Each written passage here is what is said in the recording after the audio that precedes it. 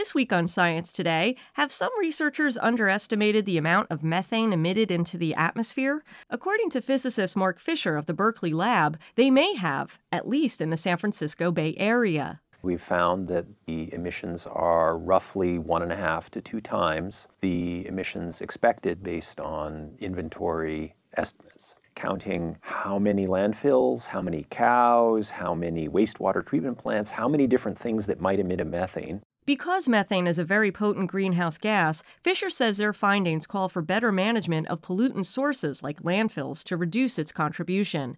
And at UC Davis, we learned how sometimes in medicine there are compounds that are found to be good for one thing, but are not so great for another. Like in the case of NSAIDs, a class of anti-inflammatory drugs, including pain relievers like ibuprofen.